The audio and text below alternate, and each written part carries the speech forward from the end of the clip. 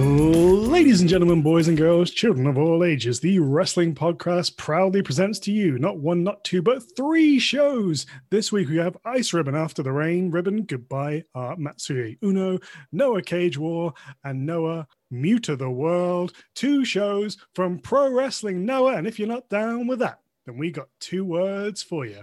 Drone cam. Bloody drone cam. How good was that? Yes. Absolutely fantastic. Wrestling podcast time. That's wrestling spelled WRSTLING. It's all of the graps without the E. You know the deal by now. We're not anti-E.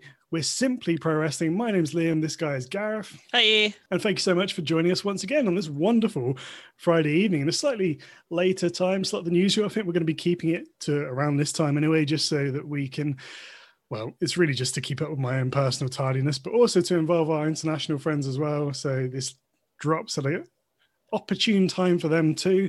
Anyway, loads to get into today, 3 whole shows and a bunch of news at the back end of this podcast. So strap yourself in for a good time.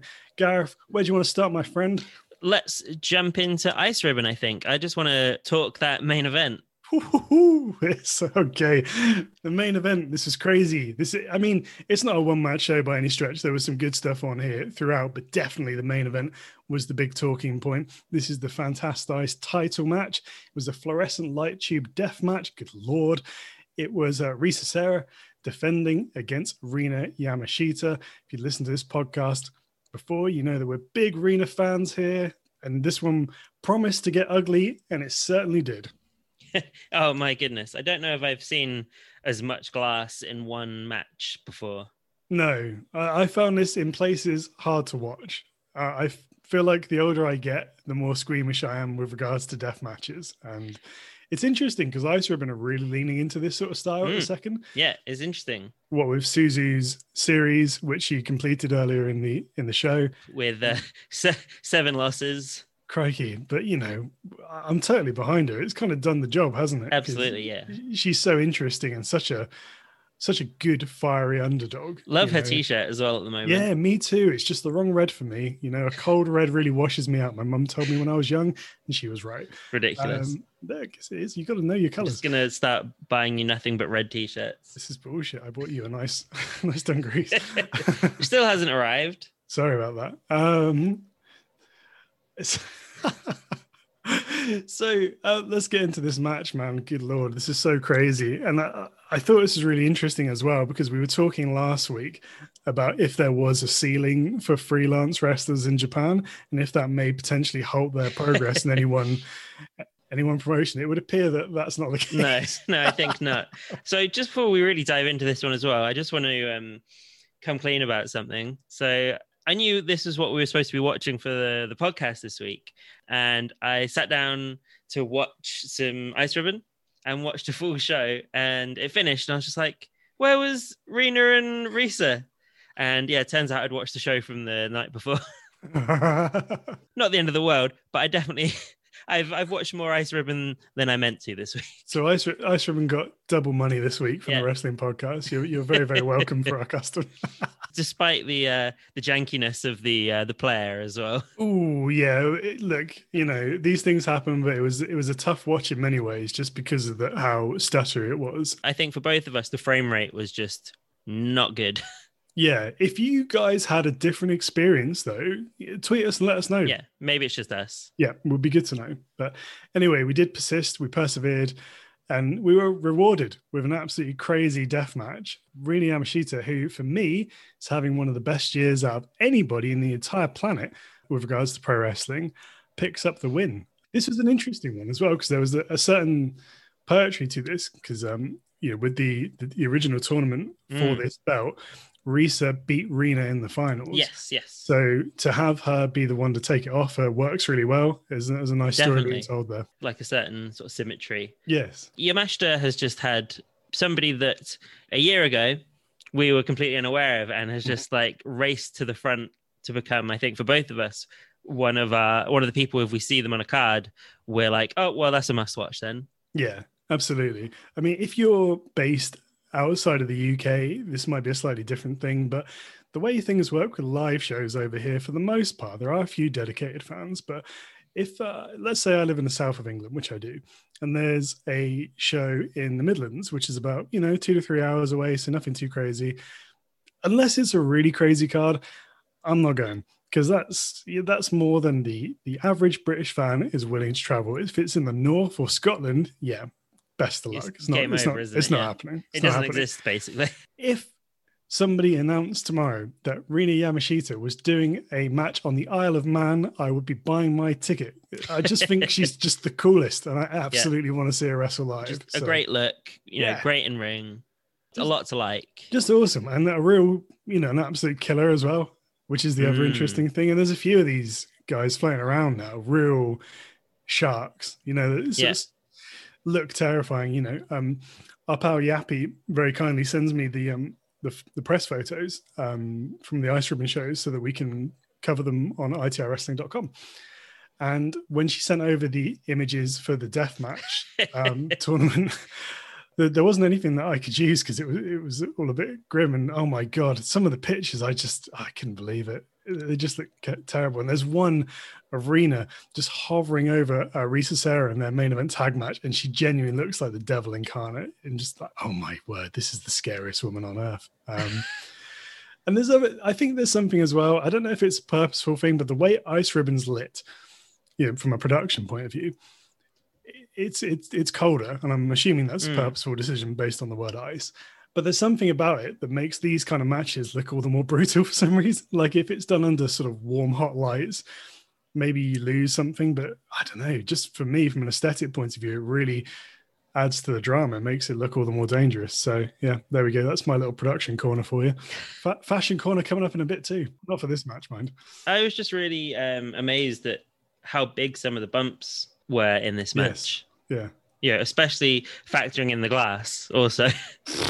So there were stuff off the top onto through tubes, off the ladder. I think at one point, Yamashita sentons herself through a stack of light tubes just for funsies. These two are hard as hell. Some wild stuff. And something I haven't noticed before when watching like light tube matches is the pop they make when they go. But just because of the way I think a lot of Japanese wrestling is mic'd, you really hear that pop. Yeah, it sounds like landmines going off, which of course is not out of the realms of possibility as per our Power Anita. Yeah, I couldn't agree more. This one was brutal. Yeah, absolutely. I did think in the opening minutes though that it felt maybe a little bit too cute, in that there was stuff they were doing where it felt like a little bit too cooperative and just trading stuff where I'm just kind of like, eh. But like once it really got into it, I absolutely adored this match. Interesting. Yeah, no, fair enough.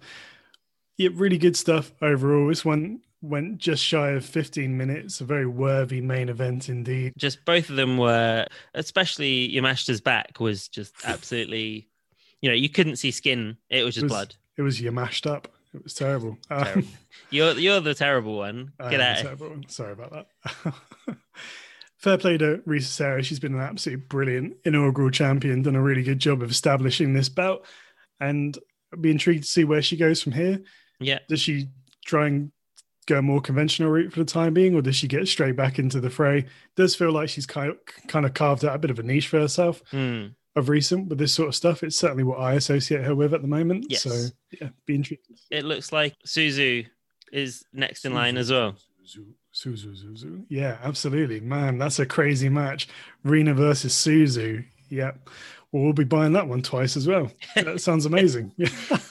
Definitely. So yeah, Ice Ribbon, it's good. It's just good. There's a lot of people here worth keeping an eye on this.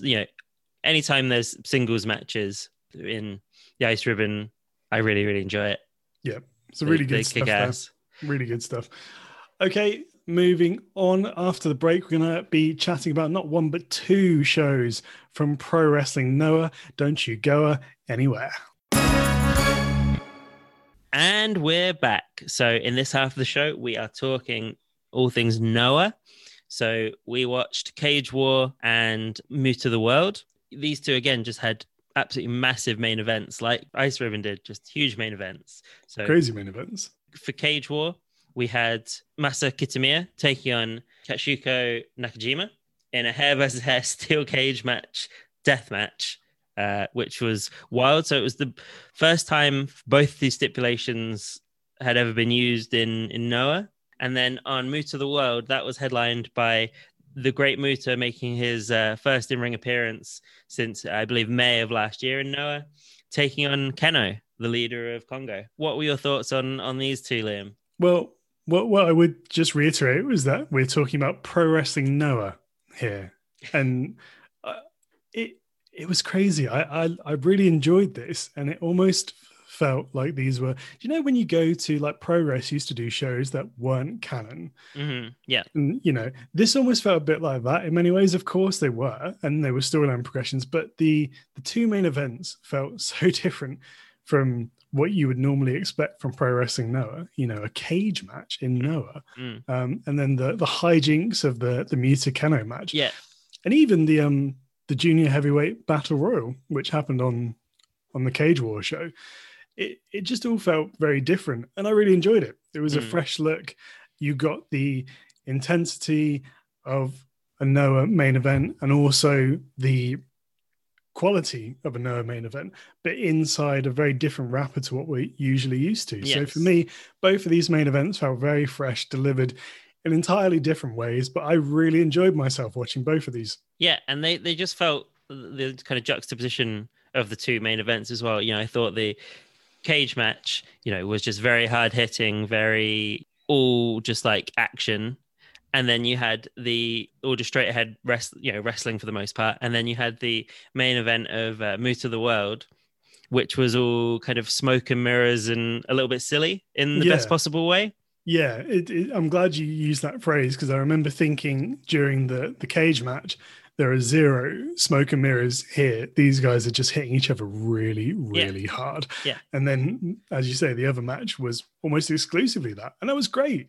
You know, if you got two shows that back to back, literally one day after the other, you don't want to present the same thing twice. I thought this was wonderful. It's a really good display of variety. I hope we see a bit more of this. Like, it doesn't need to be regularly.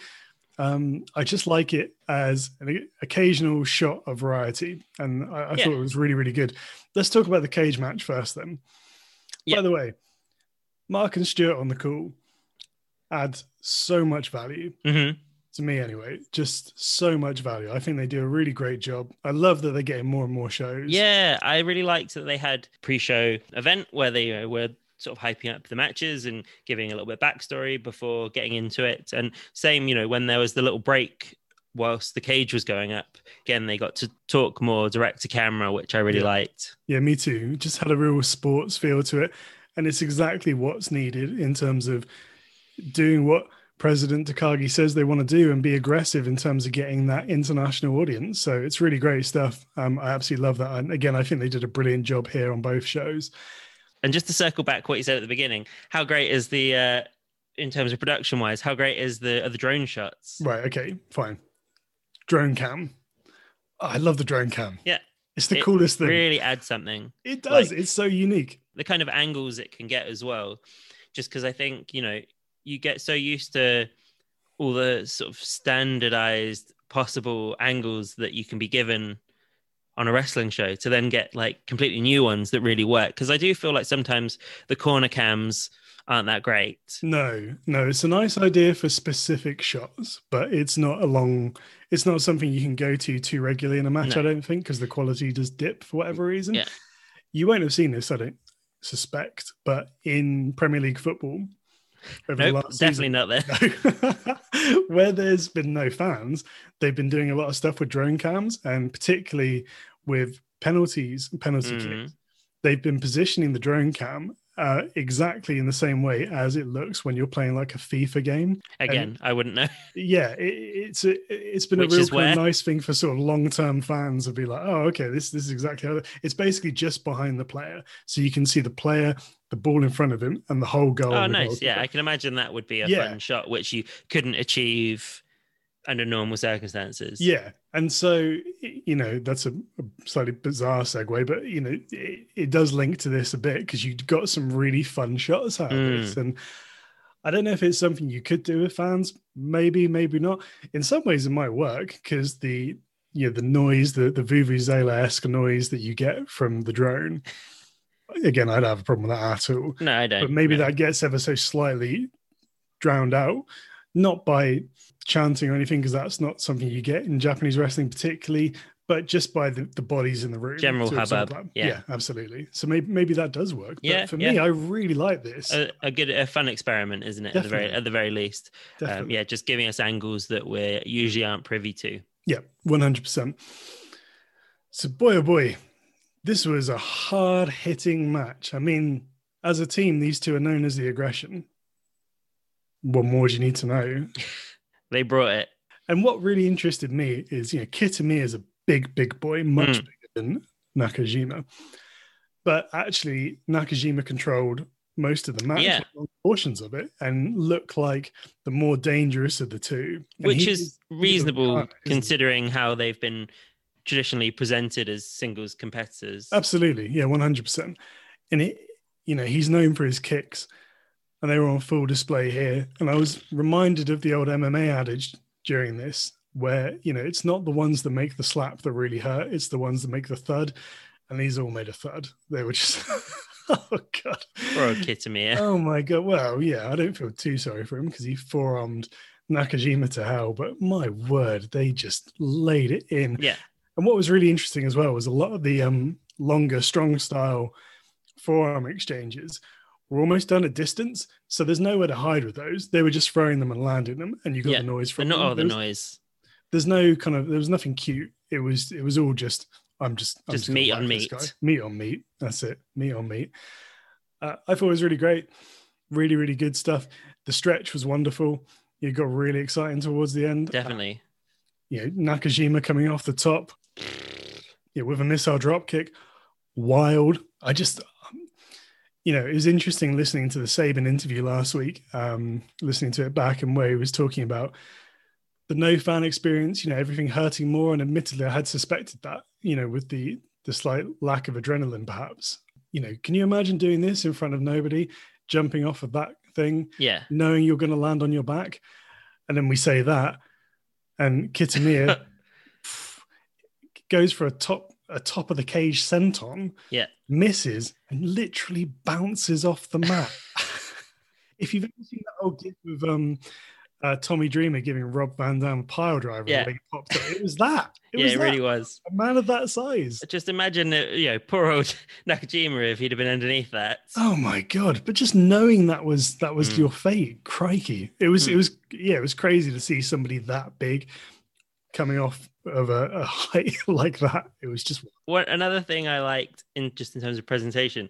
Nakajima is really great at kind of knowing where the cameras are. And I'm glad you mentioned that. Yeah, his beautiful smile. You say beautiful,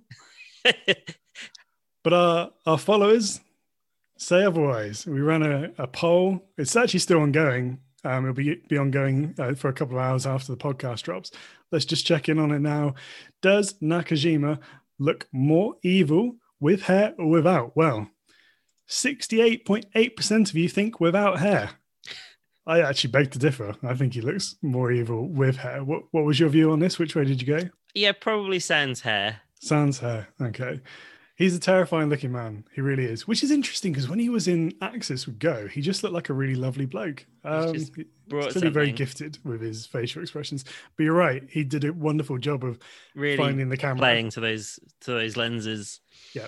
Can't fault the action really, but I did have maybe a little bit of constructive criticism for this one. So I did find it a little peculiar that the match started with some sort of some technical wrestling almost. It felt like it should have been an all-out brawl from the word go, but perhaps there's a reason for it. I did maybe, with the stakes so high, are both men just playing it extra safe, hence not running in guns blazing. Yeah, that's how I justified it to myself, but I did find it a little curious. And that's fair. I suppose you could add to that the fact that they know each other so well. Yeah. So maybe there was a fear of flash knockout. I don't know. I'm guessing. And then the other thing, I think, and it's very forgivable because they've never had a cage match, but the ref counting for chokes. Yeah. Yeah, do you know, I didn't pick up on that I was at all. just like, well, you're not going to DQ someone in a cage match. Yeah, that's valid. Absolutely. Yeah, two very valid points. Well, let's talk about something else then. We've mentioned this before when we were covering these two as a tandem. Mm, I know where this is going. Yeah. You know where this is going, headbutts. At the time, and we talked about this with Mark as well, we, I think, both expressed slight concern over the Mm, use of headbutts, but by the same token, for that particular instance in the tag match where Kitamiya headbutted Segura whilst in the prison lock and the blood started pouring from his head just as the guy tapped out, it was just, you've never replicated to that level. no. It was just perfectly done. As a one-off spectacle, it was awesome. But here, the headbutts left, right, and center, Yeah. and they were hard. You could hear You them could hear them. They because just there's no echoed fans in around. there. Yeah. And I did feel a bit uncomfortable Yeah. with So this. we had four of them here, which, I just don't know if it should be something that is made a sort of semi-regular part of Kitamiya's offense. I mean, there's no doubt it's compelling, and when you watch it, it's a visceral maneuver, isn't it? Yeah. There's perhaps nothing more visceral than a headbutt because it's so rarely seen. It's a bit.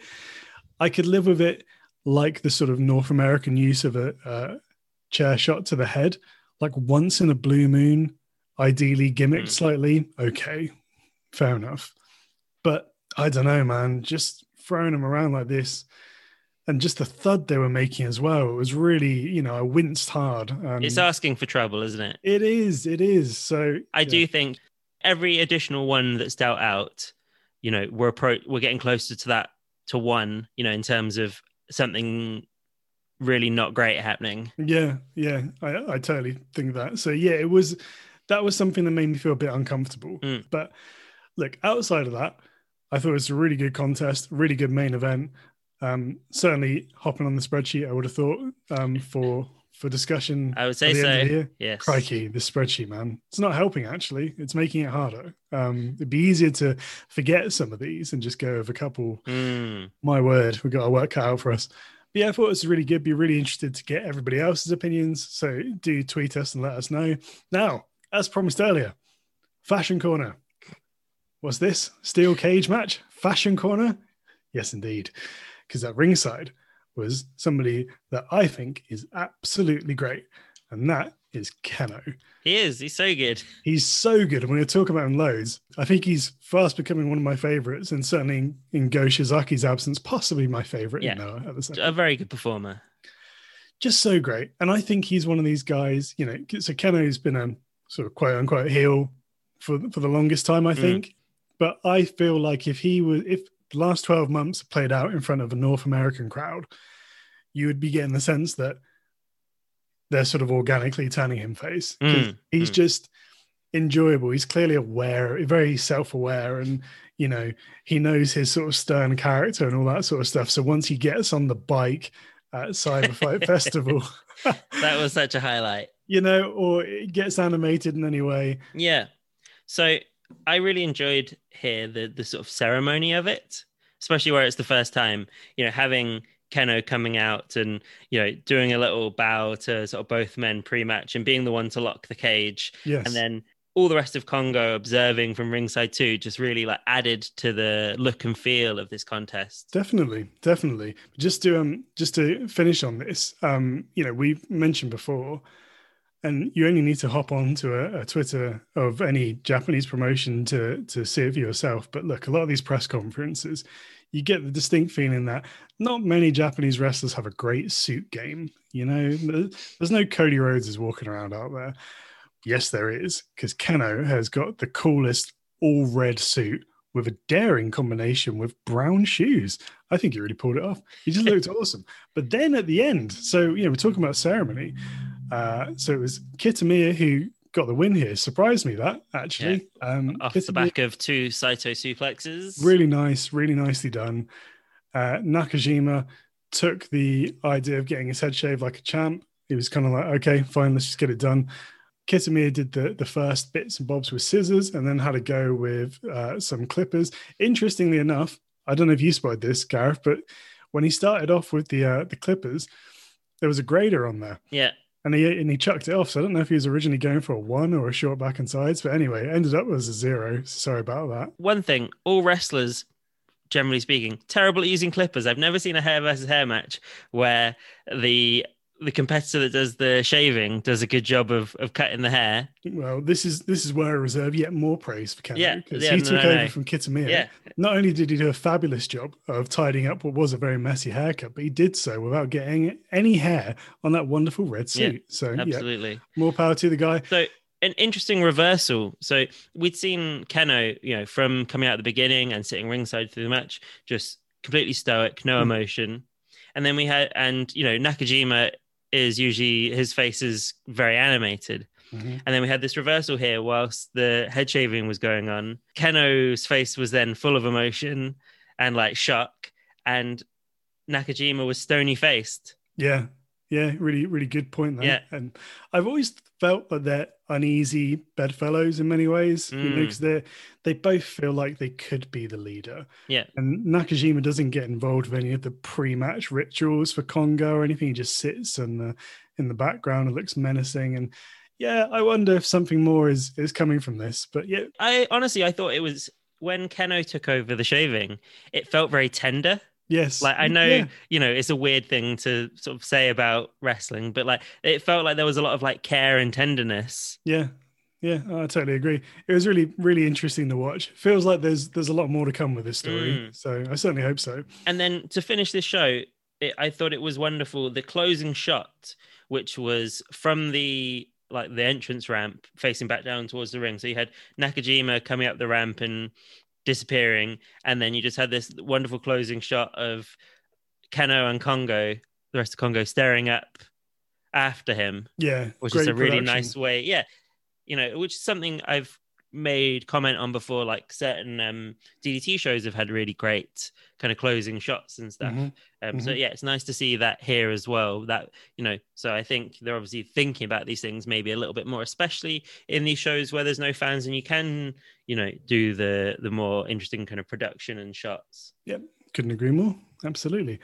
Okay, wonderful stuff. Let's move on to Mute of the World, which had Kano in the main event competing this time against the Great Muta. Talk us through your thoughts on this one. I just found the Great Muta saying he wants to kill Keno very funny. Yeah, me too. Like it just really tickled me. Like the voiceovers of him in English saying he wants to kill Keno was just highly amusing. Like I don't know if that's necessarily what they're going for, but I'm not sure I fully understand why as well. It seemed a bit unreasonable, to be honest with you. What's Kano ever done to him? No, he just Musa just decided like Keno is going to be his victim. He's his guy. And here we are. Yeah. Also, I think one of my favorite new running feuds in Noah is the Great Muta feuding with drones. Yes, absolutely. Yeah, and that drone knew what was coming this time. He got out of the way. He didn't want to be misted again. If you saw it, that really tickled me as well. Yeah, it was great. If you saw when Muta came back at the memorial show for Misawa Misawa, the drone ate it. It got the mist big time. Yeah. It's wise to that now. Kano, unfortunately, less so. He got misted not once, twice, but 3 times. Yeah. The lady. Yeah. And poor old Sawyer got it as well. Yeah. And got carted off. Yeah, he got some mist too. So as you said before, this one, there was a lot of shenanigans, smoke and mirrors, but it's a different type of match. Yeah. Very different to what I'm used to with Noah, and I loved it for that reason. Definitely. Enjoy the presentation of the Great Muta as well. Me too. In stark contrast to Keiji Muto. Yeah. Yeah. I don't know if it's a conscious decision, but he wasn't effing and blinding like he normally is when he's wrestling under his own name. That's I think one of my favorite things about watching Muto wrestle is just hearing him effing and jeffing. Just swearing constantly. Yeah, this was a lot of fun.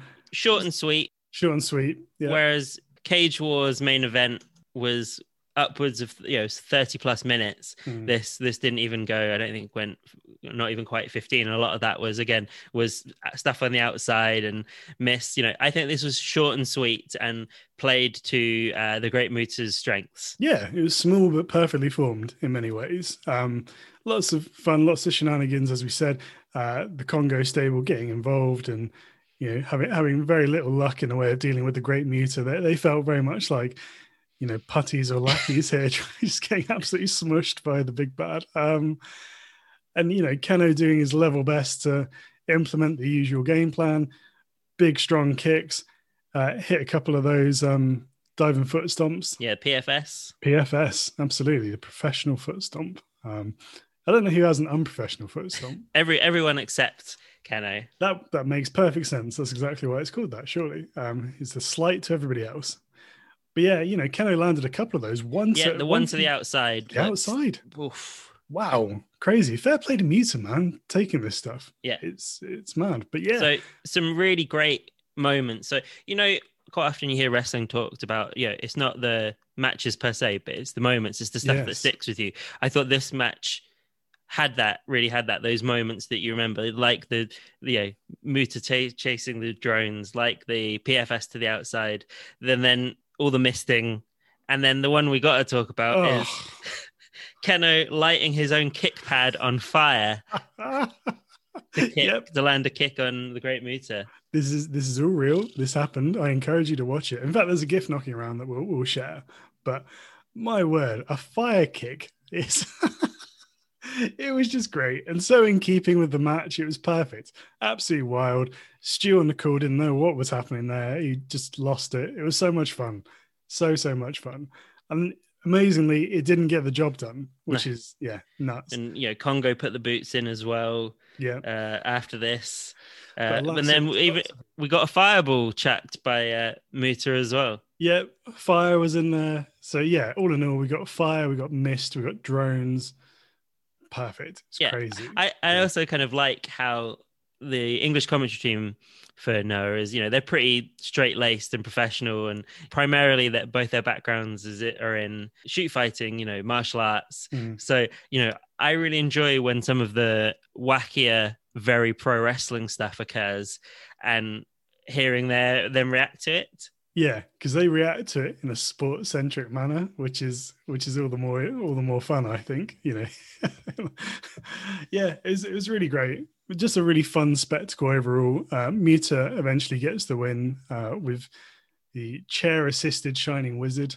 Looked very cool indeed. Yes. So a bad weekend for Congo. Bad weekend for Congo. Not a great weekend for Keno, but an absolutely wonderful suit. So not all is lost. Yeah, not all is lost. It could be worse. I just think more generally, Congo are just the most, they have real sartorial style. They're a stylish bunch. Yes. Do you think that stable is heading for Splitsville? The sort of the cracks we need to show? I hope not too, but I wonder. I'd almost love them off the back of this weekend to rally, maybe this brings them together. Yeah, absolutely.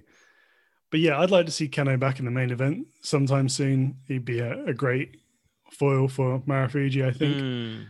But you could say the same about Kitamiya. You could say the same about Nakajima. It's not a secret at this point because 2020 was a brilliant year for pro wrestling now, and I think firmly put them back on the map. The fact that he did something so different with these two shows just goes to show that they're serious and they're versatile. And it's a promotion people should be excited about. Yeah, they've done a real good job of kind of capitalizing on the new eyeballs that Go Shiozaki's fantastic title reign perhaps brought them. It was a combination between that, the making it easier to watch via it being part of DDT Universe or now Wrestle Universe. Just it's felt like a year of incremental improvement across the board to the point where you couldn't help but talk about Noah. Yeah. Like they became sort of undeniable again.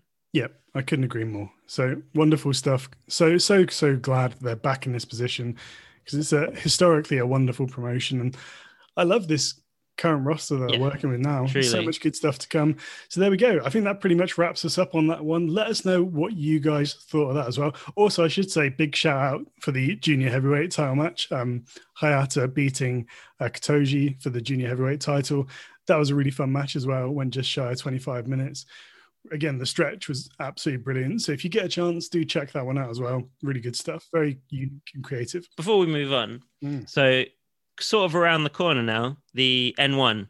Ooh. So I'm curious, off the back of this, you got to think that Kitamiya has got a bloody good chance of being the one to take it this year. Mate, they've got a few people with some momentum. Like Kitamiya, I think, should be up there near the top of the list. And I think if I was holding the pen, I probably would have him be the guy. Equally, I could see it being Inamura. Yes. He's got a lot of momentum at the second. You have to think Kiyomiya is going to come again at some point soon. I wouldn't rule out Nakajima doing it, to be truthful. It's exciting because you just don't know. It's nice that there's a slew of people that could potentially take it. Yes, absolutely. I do think as well that, where they've been going with the veterans as the champions, they are beatable. So, it'd be interesting to see who does that. Yeah, absolutely. And who knows, we might have Go Shiozaki back in the mix by then. Oh man, look, I miss the Go Shiozaki title matches. I really do, because they always felt so special. Yeah. But by the same token, I don't want him to come back until he's fit and healthy and ready to go. Till his bionic shoulders are settled in. Yes, absolutely.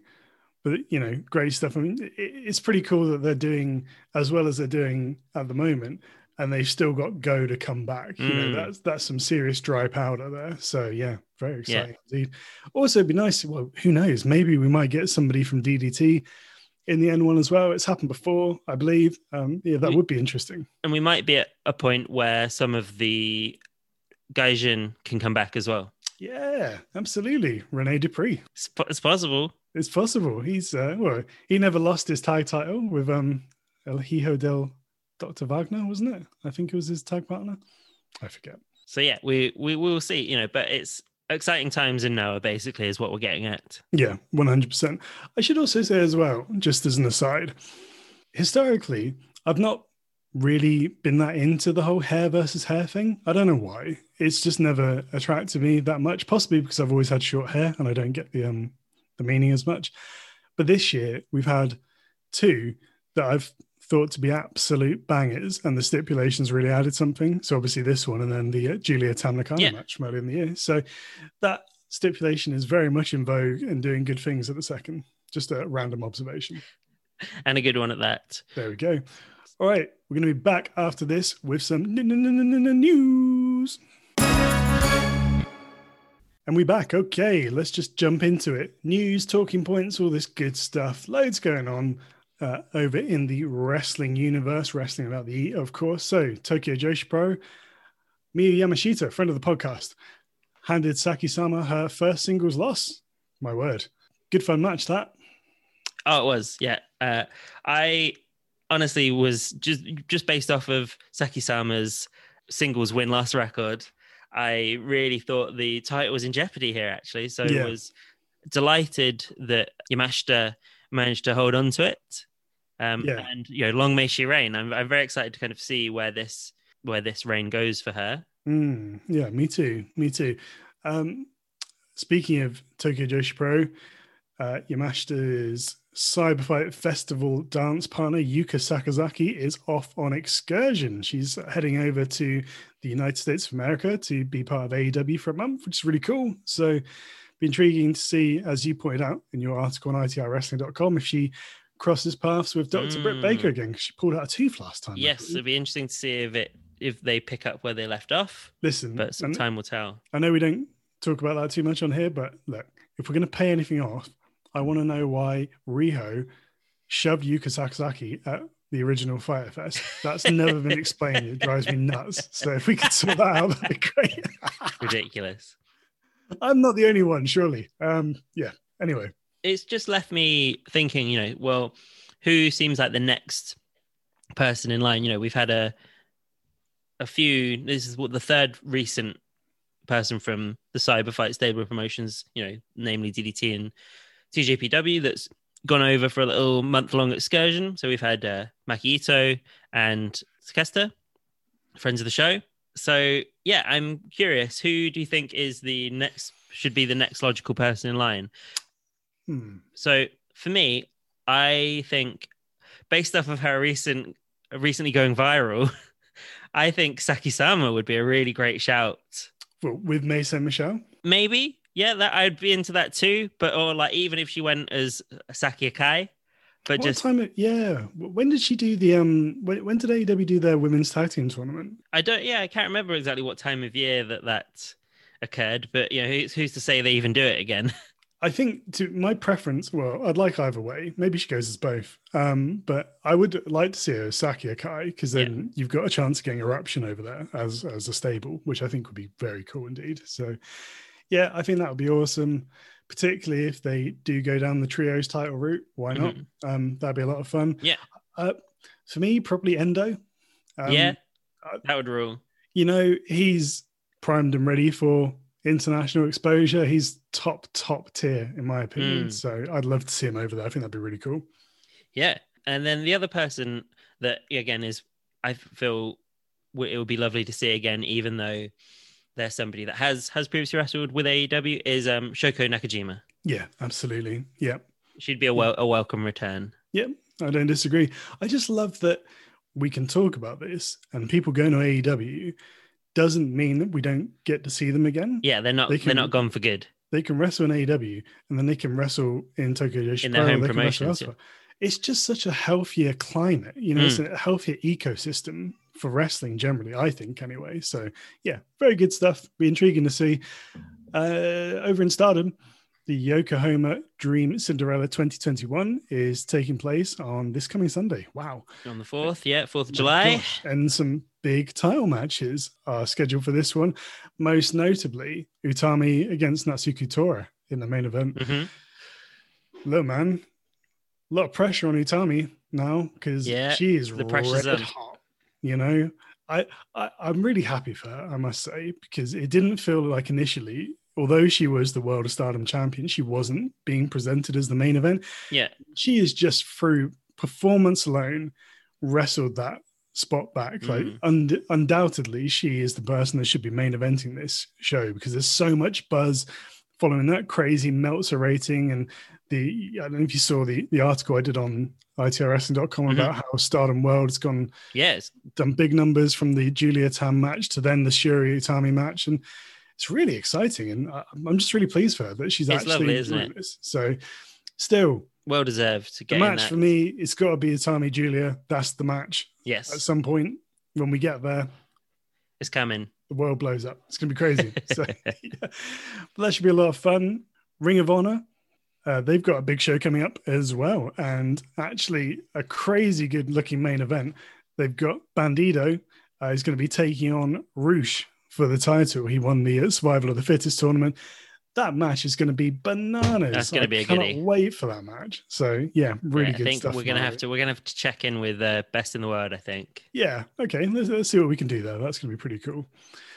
And that I think pretty much covers us for this week. So next week, what have we got going on? Well, a couple of fun little bits. Actually, we're going to be talking about the very first show from Atsushi Onita's new promotion, which is FMWE, E being Explosion. Dear Lord.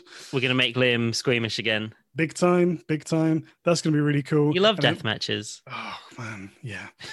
And I do really enjoy them. It's just I don't have the tolerance I used to now. I feel like mine's been rebuilt thanks to the last year of watching increasingly more death matches. Yes, on your own, in your flat. And you listeners can decide if you think that's a healthy improvement. In the dark. But also, we've got another interview. Really excited for this one. And actually, some of our pals online put us onto this one. You'll know who you are. But we are going to be talking to Waka from Actress Girls. It's our very first time talking about Actress. Yeah. Looking forward to hearing more about that promotion, more about Waka. We've seen her, of course, in Choca Pro as well. So not completely unfamiliar, but that's going to be a really fun conversation. And then the following week, we'll be looking at Actress Girls, the beginning show. So they're very much on our radar now. Yes. So thanks so much to all the folks in, I think it was the Choco Pro Discord that put us onto that one. Very cool indeed. Thank you very much. Yeah, they're a good bunch in there. Indeed. Yeah, so I love that we've got Waka coming on to educate us two idiots and turn us on to the ups and downs and highs and lows of what it means to be an Actress Girls fan. Yeah, absolutely. I can't wait. Love finding out about new wrestling. If you do too, there's only one place to do it. It's here on the Wrestling Podcast. You can find us on Twitter and Instagram. That's at Wrestling Pod. That's wrestling without the E. Easiest way to find the podcast, to be truthful, is to go to wrestlingpod.com. That's again, Wrestling Pod, wrestling without the E. Rationale being that although Wrestling Without the E is a very clever and cute, funny name, it's terrible for SEO and you might struggle to find us otherwise. So that's probably the best place to do it. Also on that link tree, links where to listen, our personal Twitters and all that good stuff. And that pretty much does us for this week. So great suits, drone cams, and all manner of good things. What a fun ride it's been. Thanks so much for joining us. And in the meantime, stay happy, stay safe, and enjoy the grabs.